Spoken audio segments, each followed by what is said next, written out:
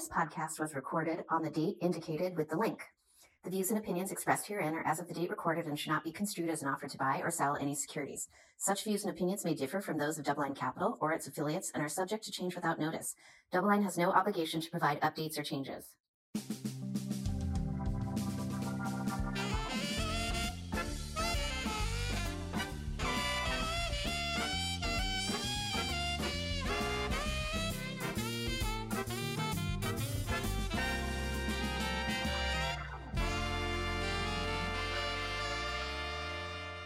Everybody, welcome to the Sherman Show. I am your host, Jeff Sherman. I'm here with my co-host, Sam Lau. Hey. And today is Tuesday, April 18th, 2023, and we're recording from the DoubleLine offices. We didn't have our cameras all set up in the same room, so we're broadcasting from 3 different locales here at beautiful downtown Los Angeles. Today, our guest is none other than portfolio manager and head of our commercial real estate team, Morris Chen. Morris, welcome back to the show. Thanks for having me. Yeah, and so just thought it was very timely, given a lot of things going on in the commercial real estate market, to bring you back in here. I know you've been very busy in your space. I know you've been very busy talking to a lot of folks out there as well. But before we jump into the heart of the matter, maybe you can remind everyone a little bit about your background and what you do for us here at DoubleLine. Yeah, I mean, my background, I started out in the fixed income credit space, analyzing, a little bit of corporate credit, but mostly commercial real estate credit. So as we're kind of thinking about commercial real estate credit here, we do look at, risky positions, riskier credits that are below investment grade. We also look at less credit risk sensitive positions, such as more higher grade AAA type oriented product at DoubleLine. These are all backed by commercial properties in terms of the product that we look at, and there's definitely a lot of. I'm surrounded by very, very smart colleagues of mine that can dig into what is a good property, what is a bad property, what's a good loan versus what is a bad loan. We can go any which way. Yeah, so there's been a lot of headlines out there. It feels like especially since some of the issues that the regional banks have materialized over the last 5 or 6 weeks, it seems that the headlines are more and more rampant every single day. So maybe you could walk us through some of the things you're seeing in the space. Kind of what are some of the risks out there? Are these headlines warranted in your viewpoint? And how should people be thinking about, broadly speaking, the commercial real estate industry? Yeah, when we talk about headlines really started during the first quarter of this year, particularly in January and February. And we sort of anticipated this last year as we're looking at the interest rate hiking cycle in conjunction with its effect on commercial real estate properties. And as the news came to fruition in terms of headlines, the first headlines were office default risk. We saw some large private equity companies where we heard that they had defaulted on commercial real estate loans. And I think from a practitioner that's on the ground, that's looking at the situation, I would just say that there is more to the story. And what I mean by that, it takes typically for a loan, you do need a default to start any sort of modification discussions with the borrower. And a lot of the situations that we're seeing in terms of near-term defaults or recent defaults, a lot of them were driven by maturity dates that were coming due. Some are 2-3 months out. Some are presumably during the 3rd to 4th quarter of this year. But I think borrowers are just getting ahead of these maturity dates, trying to engage the lenders in terms of discussion and figuring out what options do they have. That's not painted in a rosy manner, though. These are. Yeah. Hey, Morris, real quick. This is something that happens in corporate America as well, right? This is not something really just specific to commercial real estate, right? Yeah, totally. I mean, as a lender, you have a loan documentation as a legal binding document. There are mechanisms and processes that needs to take place before certain conversations can be had. Yeah. So I cut you off there because you were saying let's not try to paint a rosy picture about the situation. So why don't you expand on that comment? Yeah. So what I mean by that in itself is a default is a default. I mean, clearly there is a problem, and the problem is from a borrower perspective, they need some relief, whether it's an maturity extension, which buys them additional time, whether it's some reprieve in terms of loan covenants that were pre-negotiated within the loan documentation. In any event, there is underlying issues with respect to some of these headlines.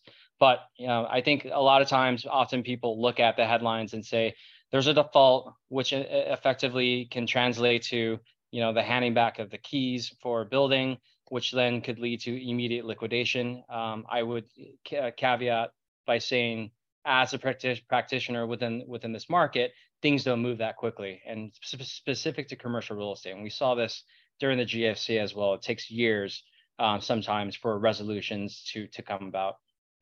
So real quick on that, because you mentioned the GFC, and we all kind of lived through the whole residential mortgage crisis, right? And the declining of property values there. Can you remind our listeners what happened to commercial real estate during GFC? Because it's not exactly the same story, but you had similar construct. And then further, after you describe that, maybe you could tell us about what are some of the similarities and differences relative to today? Sure. During GFC, what led up to the global financial crisis? There was excess leverage. There was a seizing of the credit markets. Once the credit market participants realized that the leverage was in excess. That seizing led to tighter lending conditions, inavailability of credit. You also saw banks go out of business. And I think ultimately speaking, what people thought was the value of the property was incorrect. And so as a function of that, as it relates to commercial real estate, we saw a peak to trough sort of decline in terms of value around 37 to 38% from peak to trough. If you want to think about metrics in a one year change, the largest change in terms of price change was around 22%, and that was a drawdown. So what we did see decline in value, but the peak to trough, I'll give you an example. That 37% move, the peak was in 2008. So that's already right at the 6-7 months after the GFC, the first bank started having issues, and then the trough was actually in 2010 in October. So it took a long time for prices to in terms of some of these resolutions, and for us, I think in the same way we're going to see a few this process drag out, resolutions to unfold for in the years to come. So this isn't a quick manner, and I think time, as we've seen in the past, time provides optionality. There could be a variety of different environments and outcomes that can happen. But with that said, as I kind of stated, the resolution will definitely take some time.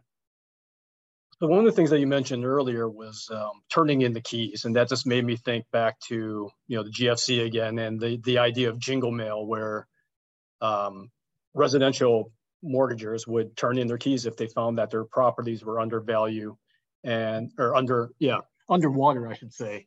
It was easier oftentimes to just turn in the keys back to the servicers. Servicers would take ownership, and then you go through a foreclosure process before they took ownership, I should say.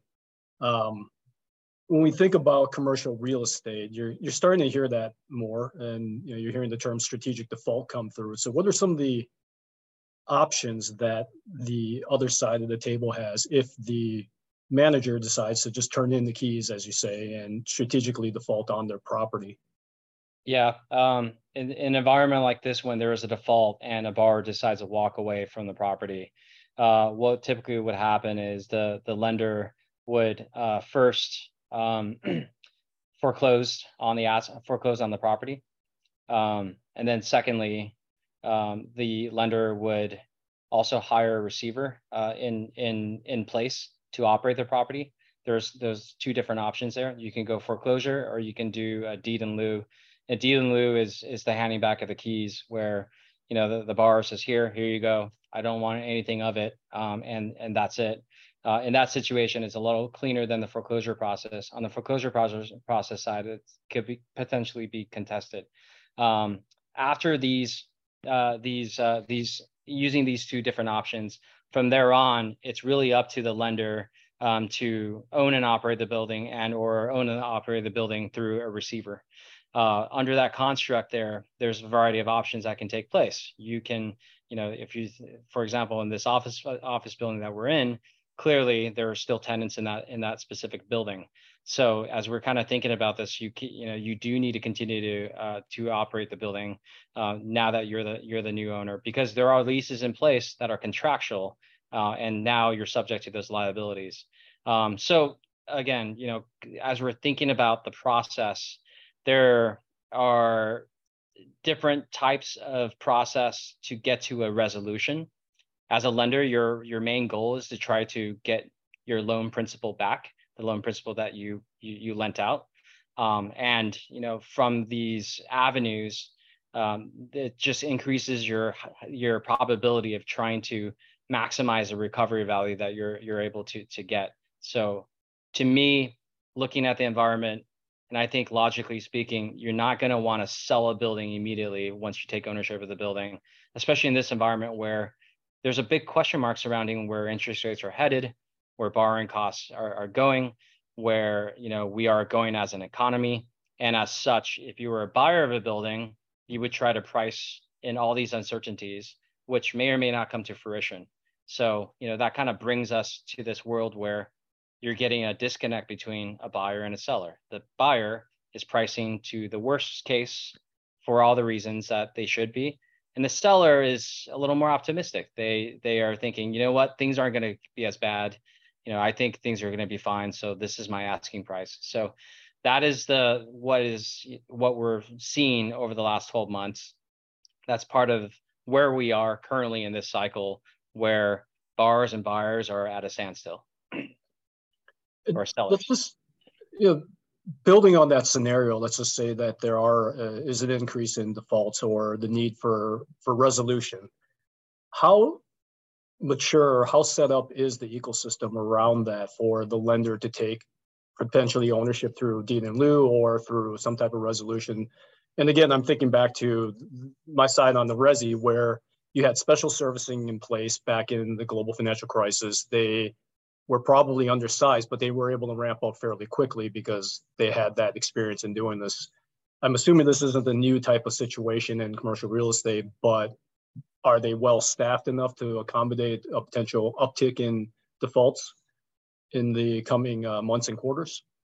I think the pandemic, we had a brief period a scary period where people were thinking about the tools that they can use, which is loan modifications, forbearance, loan extensions, by way of example.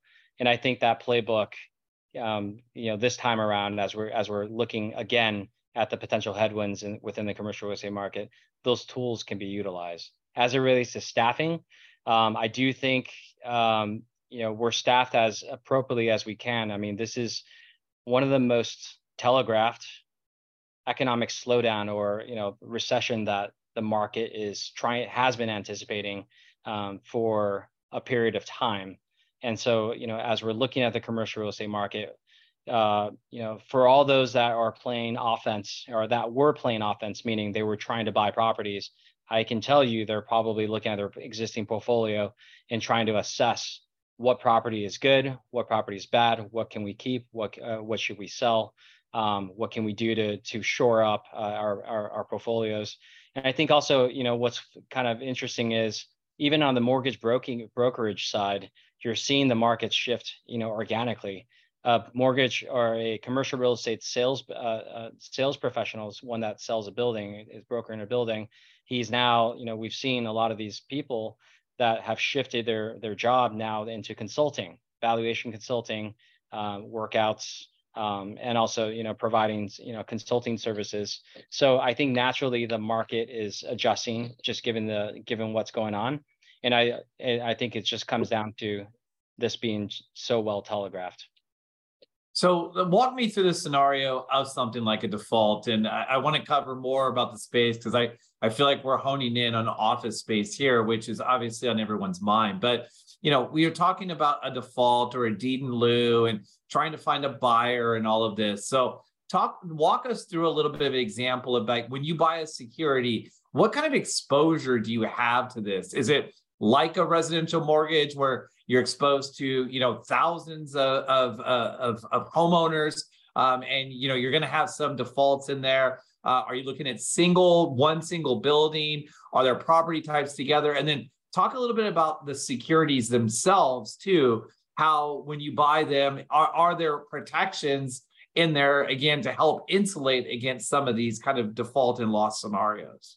Yeah, I think you had asked a question in the beginning about differences between for the commercial real estate market during the global financial crisis relative to now, or the great financial crisis relative to now.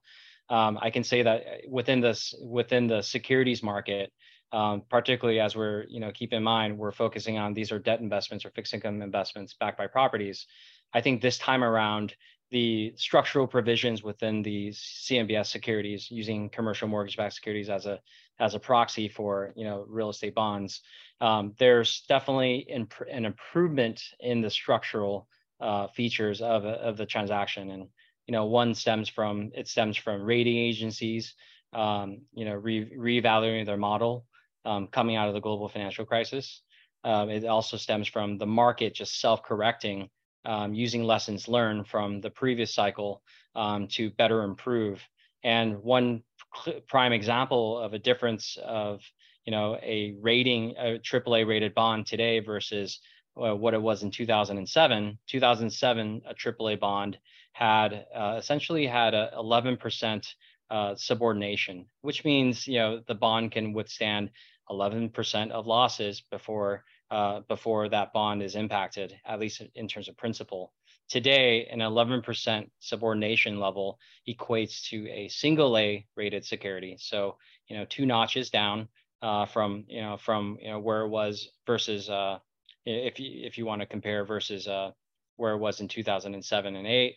And so, that I'll start with that as an example of some improvements from a structural standpoint. As an investor, we look at ratings, but I think more importantly, we also have to dig into the underlying loans and assess the probability of payback.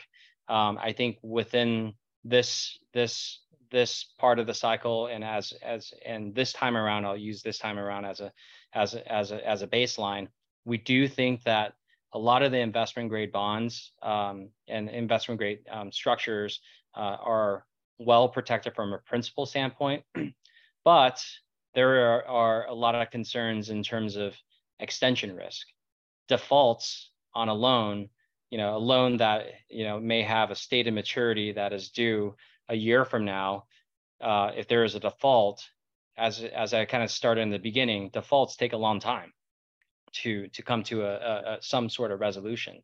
So bonds that are backed by loans that are defaulting, inherently these bonds will also have to extend in terms of the average life.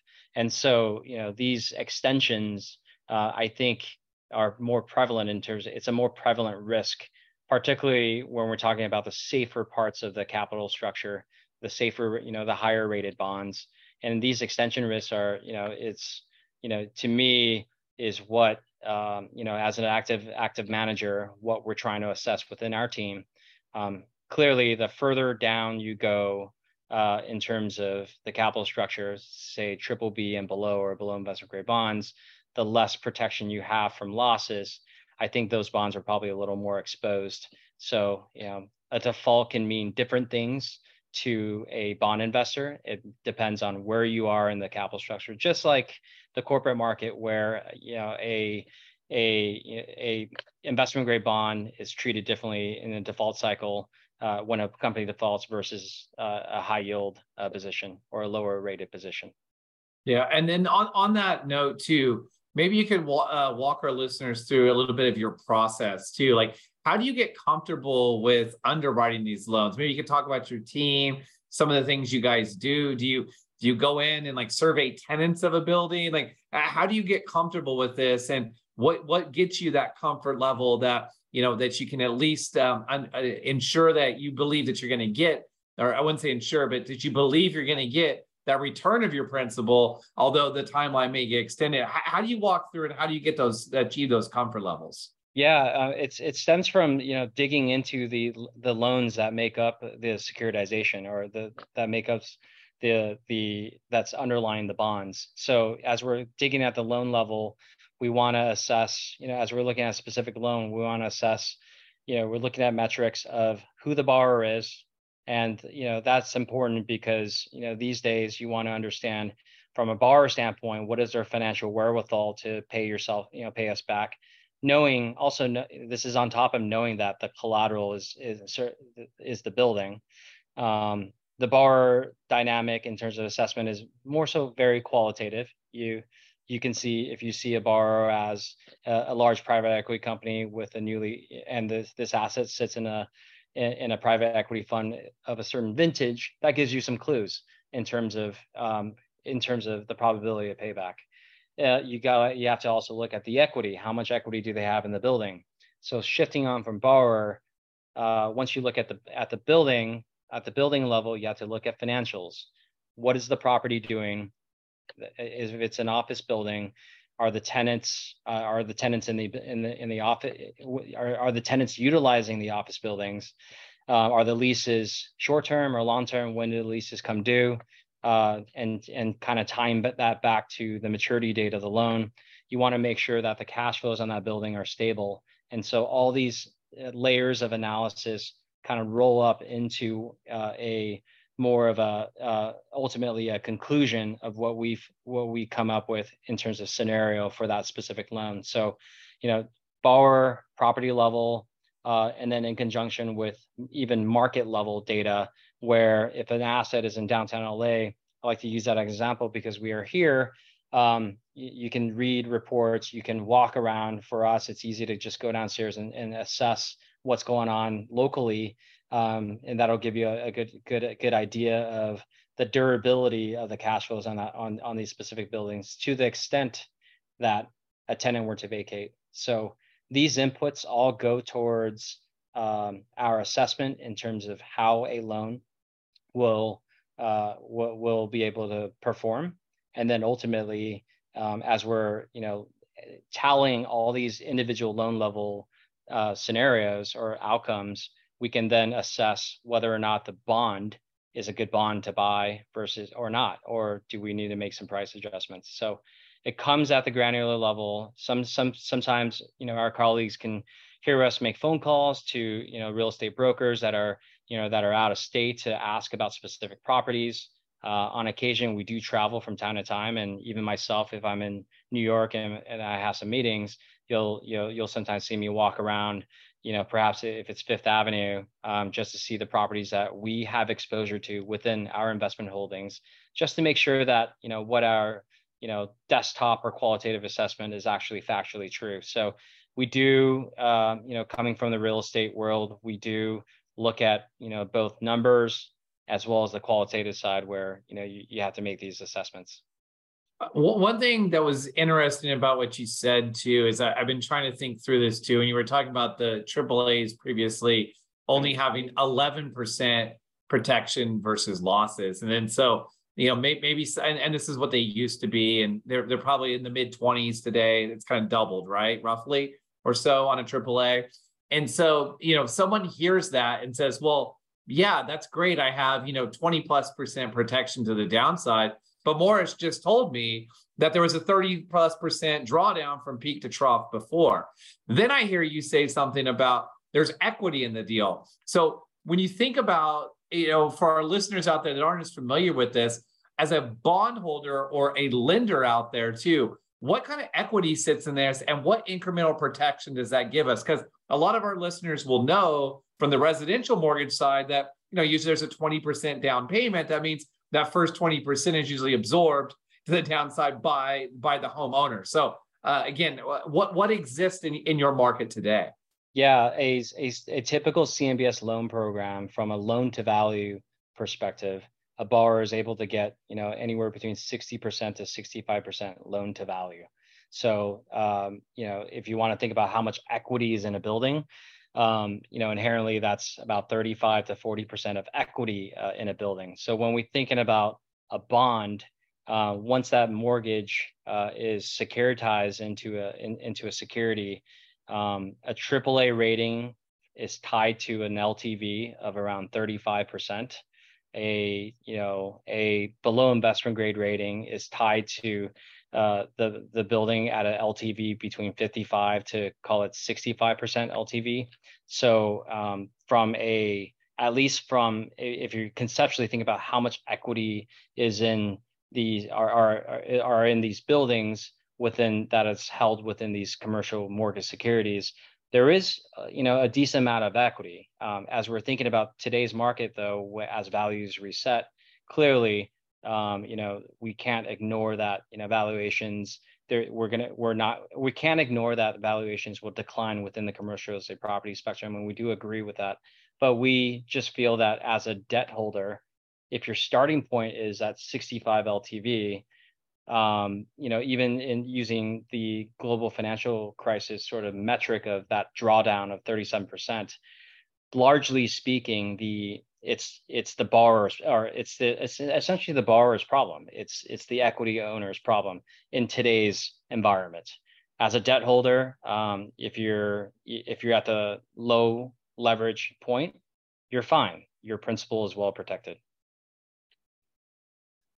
So when we think about the different property types out there, and we've been spending a lot of time on office, which is kind of the source of the negative news, the negative headlines that we've heard of late. And when we were talking about during the pandemic or even pre-pandemic, people were talking about retail properties as being another sore spot within the CRE market. What are some different property types out there that are accessible within your universe of assets that you'll potentially look at that serve as collateral for some of the bonds or loans that you're buying? What looks attractive out there? And along with that, I mean, how much, shifting gears kind of within the same question, besides different property types that you can look at, are there different regions of the U.S. that look more attractive than others? Are there areas that you're avoiding as well? Yeah. One can go down I like how you characterize it. We talked a lot about office, and I do agree from a outlook perspective in itself, you can't ignore the office headlines given what we're hearing. But, one thing that I haven't gotten across though, is when you think about commercial real estate, aside from office is only about typically a third of the outstanding commercial real estate market. There are retail properties that are backed by, it's not just malls, there are shopping centers, there's also strip retail centers, neighborhood retail centers that, that collateralize or that are part of the ecosystem. There's also industrial properties as it relates to logistics centers, which Morris, are you can take a sip of water. Morris is trying to choke through it to power on. So there you go. We got to keep Morris alive around here. He's important here at DoubleLine. So don't power through and choke. So there we go. All right. Yeah. So we're on to industrial properties.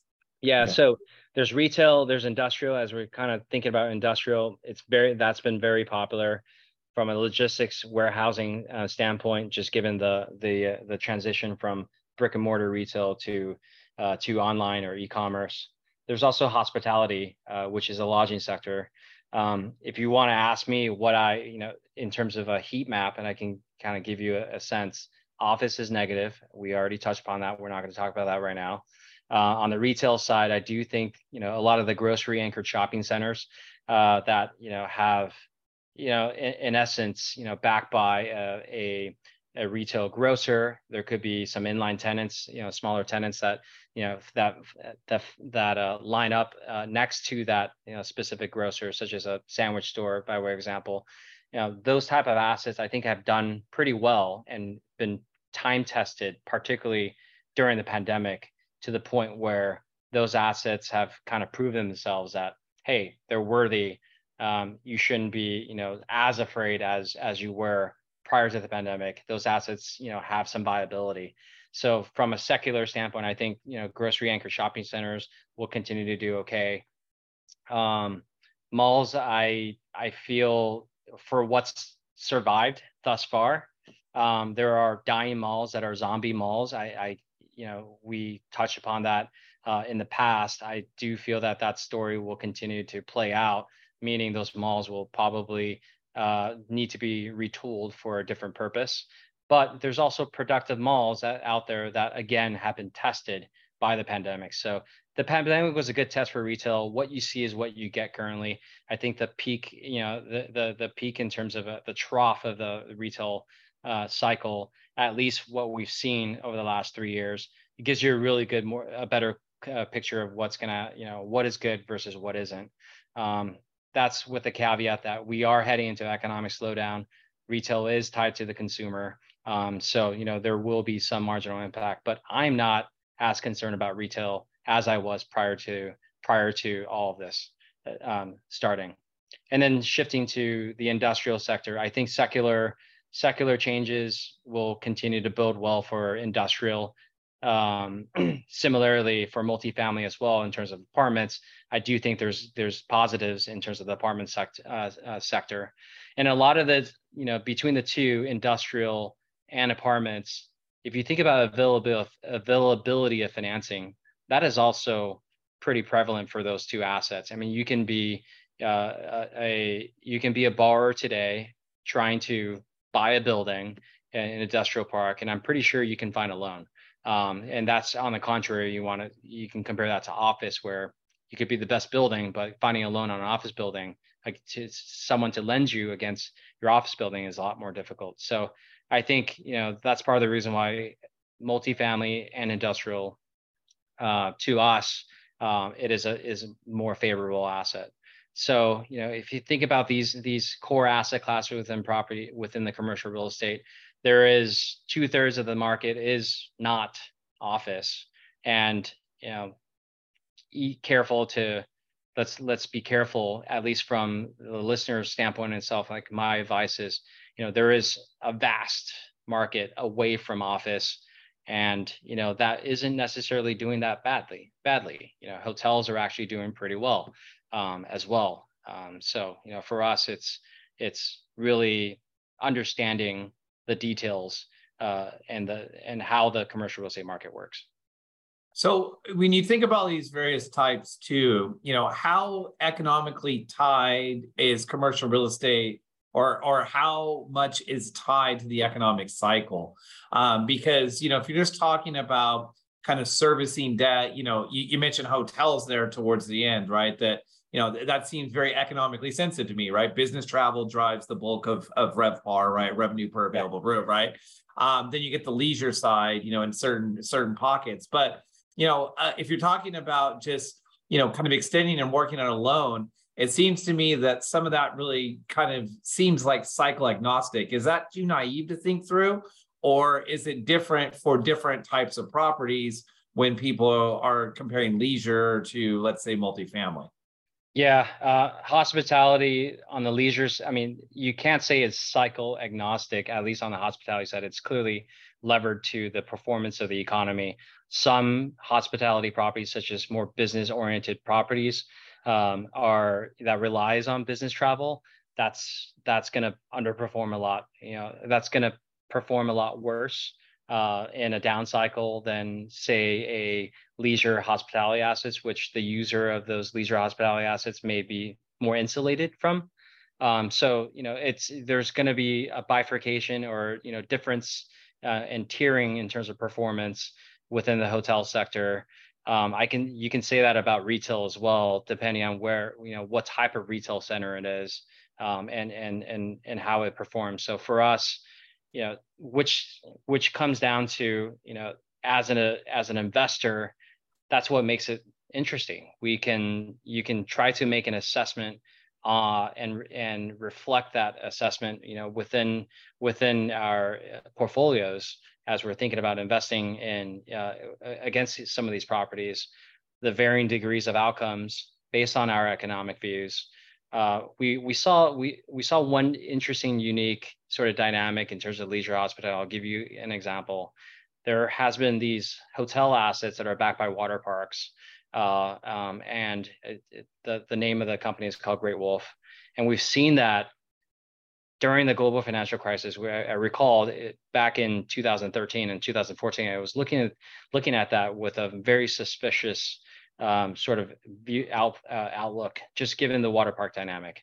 But then once you dig into the financials, they actually did very, very well during the recession. during the previous recession. And a lot of that has to do to the fact that the affordability dynamic and the drive-to dynamic, meaning you don't have to get in an airplane, you could just get in a car, you could drive to it, to that, and you could still have a reasonable, lower cost vacation as opposed to getting an airplane and flying somewhere. That actually performed decently. And I would say in similar form and dynamic here on the in today's market, there are assets that one can assess that are somewhat economic resilient, and even in these conditions, and that's up to us to kind of pick and choose. So this is a market where we have to, you have to pay attention to the details. You have to find these gems within the market, and I think that's what makes the job fun. I like how you said a job's fun. So very good with all these challenging times. But one more thing that's kind of been cited as a big negative is some of these non-publicly traded REITs out there. And again, I'm not going to get to specifics or calling them out, but that there's a lot of embedded exposure within commercial real estate sitting in a lot of these REITs. And what do you think the impact is of that? How do you think some of that plays out? And does that have spillover effects into your market? Or is that just the difference between an equity REIT holder versus a debt REIT holder? And again, I don't know what's in all of these REITs out there. I'm sure there is some combination of equity and debt as well. I would say by design, the non-traded REIT structure, or you can say the interval fund dynamic of some of these non-traded REITs, by design it is working as it relates to some of the assets that they own. There are a lot of equity assets, a lot of private assets, and as we kind of think about the markets, securities market versus private market, it's markedly different from a liquidity standpoint. So to me, from my seat, as we're looking at the structure that those investments are held in, by design, it's working. Now, as it relates to the impact from an asset value perspective in itself, because there's no forced sales, or due to the structure of how these vehicles are designed, the market in itself, at least in terms of resolutions, will just be delayed.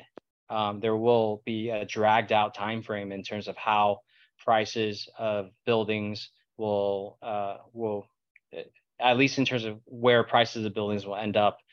So this no for sale mechanism, by design, it is working. I think it protects the market as well. Is it a concern? Of course, yes, it is a concern to me, but at least from a dynamic where the for selling mechanism, I'm not concerned about that. And I do know that a lot of people ask this question. I've been asked this a few times. That is by design, that's what these vehicles are. They do hold markedly different investments relative to a traditional bond fund. So let's shift gears here, Morris. Let's talk about how one can use CMBS in their overall portfolios, because we here at DoubleLine use it across many of our fixed income, multi-sector fixed income portfolios. It's a strategic piece. We toggle the allocation up and down, but as far as I've been, with the team, we've always had a piece in CMBS as a strategic allocation to our portfolio. So what role does CMBS play within portfolios? I mean, we get the sense that, especially on the side that you traffic in, it's a credit related product there, but how does it compare to other areas of credit, let's say versus corporate credit versus other consumer credit, other securitized credit? How do you think about it? How can people think about it in terms of perhaps putting it to work in their own portfolios? I think a unique difference between versus corporate credit, you want to compare CMBS versus corporate credit. You have a collateral. Your loan has a collateral. That collateral is a building. It could be, all different types of commercial buildings. But at the end of the day, you do have a collateral. There is an asset to it. So in the event of a loan default, you can sell the collateral and recover your principal through that dynamic. So I would say that's one component of, comprehending what a CMBS investment is. So that collateral is important.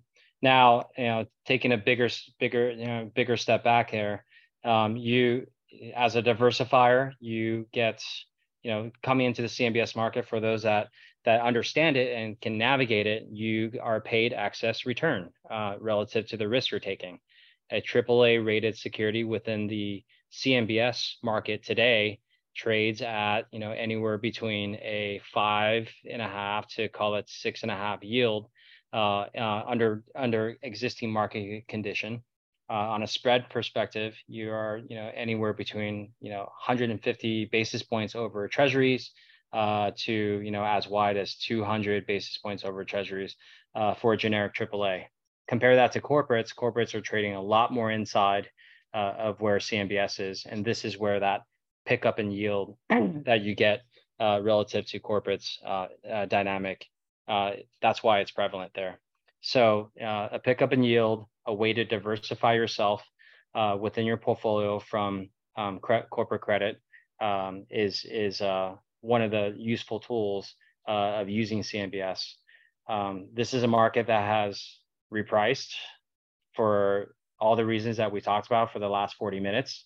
There's been a lot of concern in terms of this market, but we're here to try to, and myself, I'm here to try to educate everyone that, for the investors that are able to navigate this, able to do the credit work, you're able to pick and choose what you want to invest in. CMBS market is a good way to play that, play some offense and also be a contrarian. There's not all property debt is bad. And, for us, that's what we're here to do. Try to find good investments within a market that has a lot of uncertainties. So Morris, how do you answer the question to someone that says, I really like what you're describing here, but, look, it's just risky. This is super risky. We haven't seen this experience. The dynamic is changing, the work remote dynamic and the likes. And so how do you help quell those concerns to a prospect or someone who is taking the kind of their first cursory glance at the asset class? Yeah, I mean, it kind of goes back into what do we like within our market and why? Number one, we like the investment grade components of the CMBS market. So one, you're buying higher grade paper. Two, inherently, keep in mind the mortgage, we're investing in mortgages. So these are, commercial mortgages that are backed by commercial buildings, which insulates you from, risk. You're not taking equity risk. This is not a investment that you're buying a building on. You're buying the mortgage of that building against that building. So that's, another dynamic. And then thirdly, there's equity beneath you. Just given that you're the mortgage, inherently, from an equity standpoint, the owner of the building's equity is usually around 30 to 35%. And then, as we're kind of thinking about, all that's going on and what's percolating within commercial real estate valuation, we do feel that, you're very insulated from any, potential principal impairment for the right investment profile at the right part of the capital structure. And, that's where for us, that's why we're biased towards the higher grade paper within the CMBS structure. And you're getting paid a very, very fair spread and or yield pickup relative to other investments for that reason. Yeah, I mean, and that's probably some of the reasons why, we're offering product in the space, right? Is that, we're not shy of the risk. And a wise man once told me too, if you're taking risk and you think you're getting paid for it, that's a lot better than taking risks, not getting paid for it, and not knowing that you're actually taking it. And so I think it's been a great conversation too, Morris. And so for our listeners out there too, how can they get more information on, what you're doing in the team here, what's available out there? How can they get access to your current thoughts? Yeah, I would refer everyone to our website, our DoubleLine website. There are a lot of thought pieces that we're putting out, especially in recent months. Just given all that's going on within the commercial real estate spectrum, there's also funds out there that that we have launched that are more focused on commercial real estate, where one can gain exposure. I would refer everyone to look at our website for that information. All right, Morris. Well, it's always a pleasure. Thanks for getting this podcast together quickly with us too, because just getting more and more questions on the space. I thought, what better way than to reach out to our 17 viewers that listen to this and be able to make sure that they get exposure to it. And so, I think one of the things that people always talk about eating your own cooking and how you think about it. Well, as allocators, that Sam and I work on the asset allocation process. One of our largest exposure in our lower risk funds is to the high credit quality, low duration aspects of the commercial real estate market. And so it's something that a lot of our investors don't know that's in there, but it's something that, on a risk reward basis, we fully agree with you too. And like I said, we vote with our clients' assets too. And you can even observe those funds and see, how they perform through this cycle too. So thanks for all the work you put in here. Thanks for spending the time educating our audience. But before I let you go back and up to the desk, I got to introduce you to Sam's favorite part of the show. All right, Morris. And that favorite part of the show is called Sherman Says.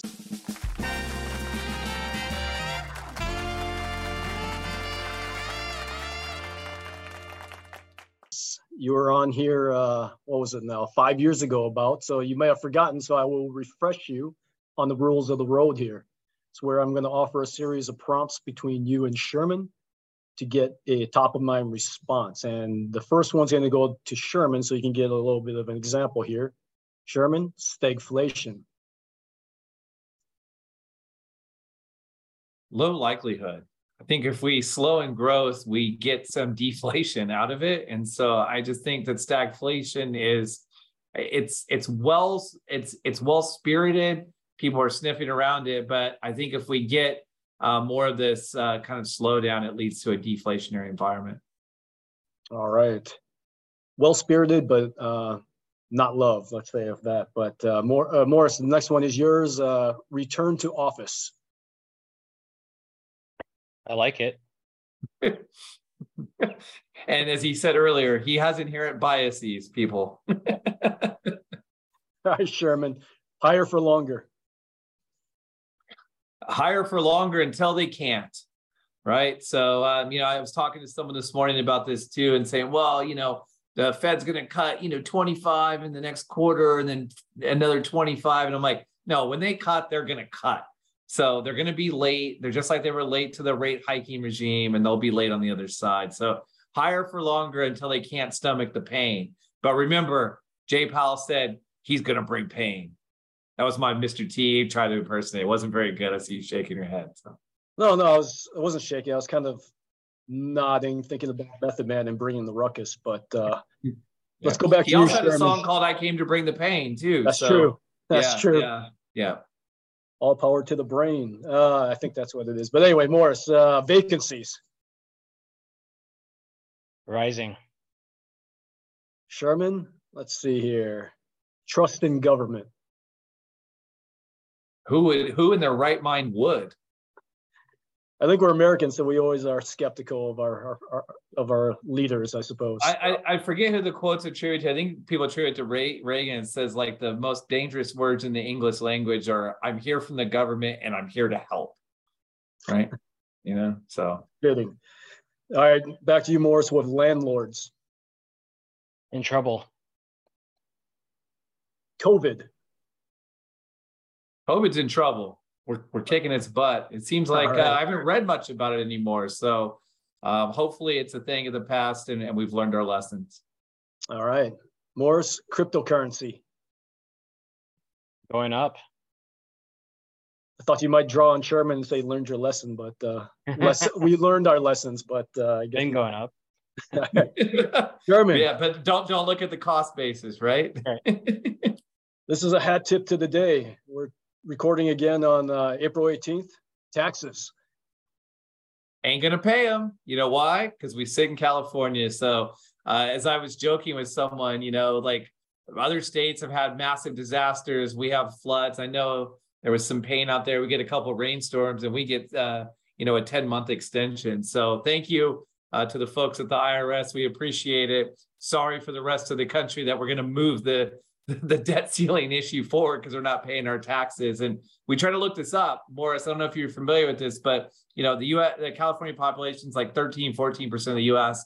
But if you look at the federal tax payments, California pays a low 20 handle of the overall federal tax receipts. And so I would say that most of us are sitting in T-bills. So thanks, Jay, for the nice carry on us not to pay our taxes. So we will pay our taxes.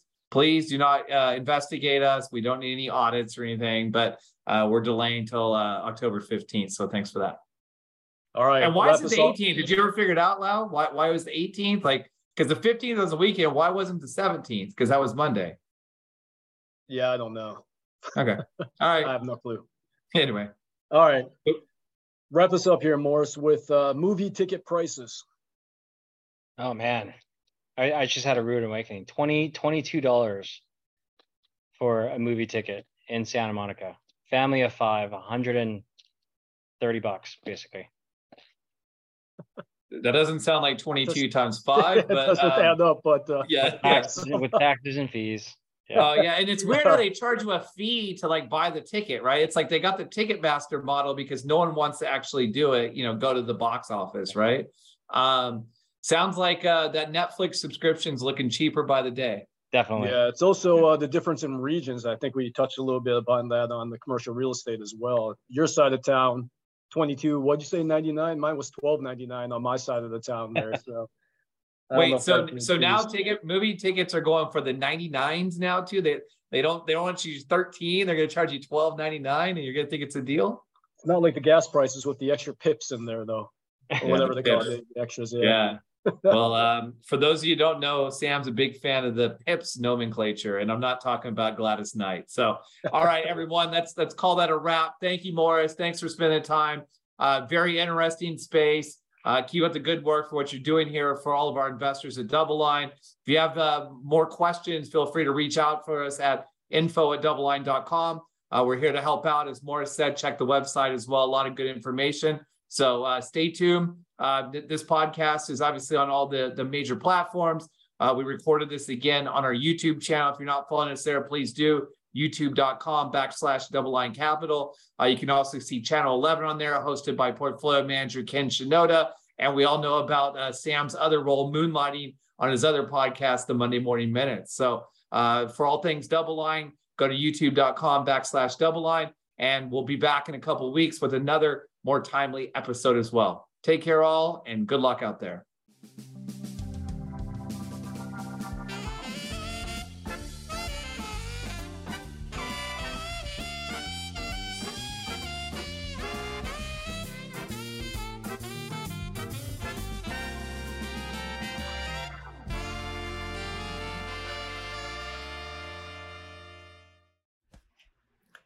The audio presentation represents DoubleLine's intellectual property. No portion of this presentation may be published, reproduced, transmitted, or rebroadcast in any media in any form without the expressed written permission of DoubleLine. DoubleLine has no obligation to provide any updates or changes. To receive permission from DoubleLine, please contact media@doubleline.com. Neither DoubleLine nor any of its affiliates make any representation or warranty as to the accuracy or completeness of the statements or any information contained in this podcast. Liability, including in respect of direct, indirect, or consequential loss or damage, is expressly disclaimed. DoubleLine is not providing any financial, economic, legal, accounting, or tax advice in this podcast. The receipt of this podcast by any listener is not to be taken as constituting the giving of investment advice by any DoubleLine entity or individual to that listener, nor to constitute such person a client of any DoubleLine entity. The portfolio risk management process includes an effort to monitor and manage risk, but does not imply low risk. Copyright 2023, DoubleLine Capital.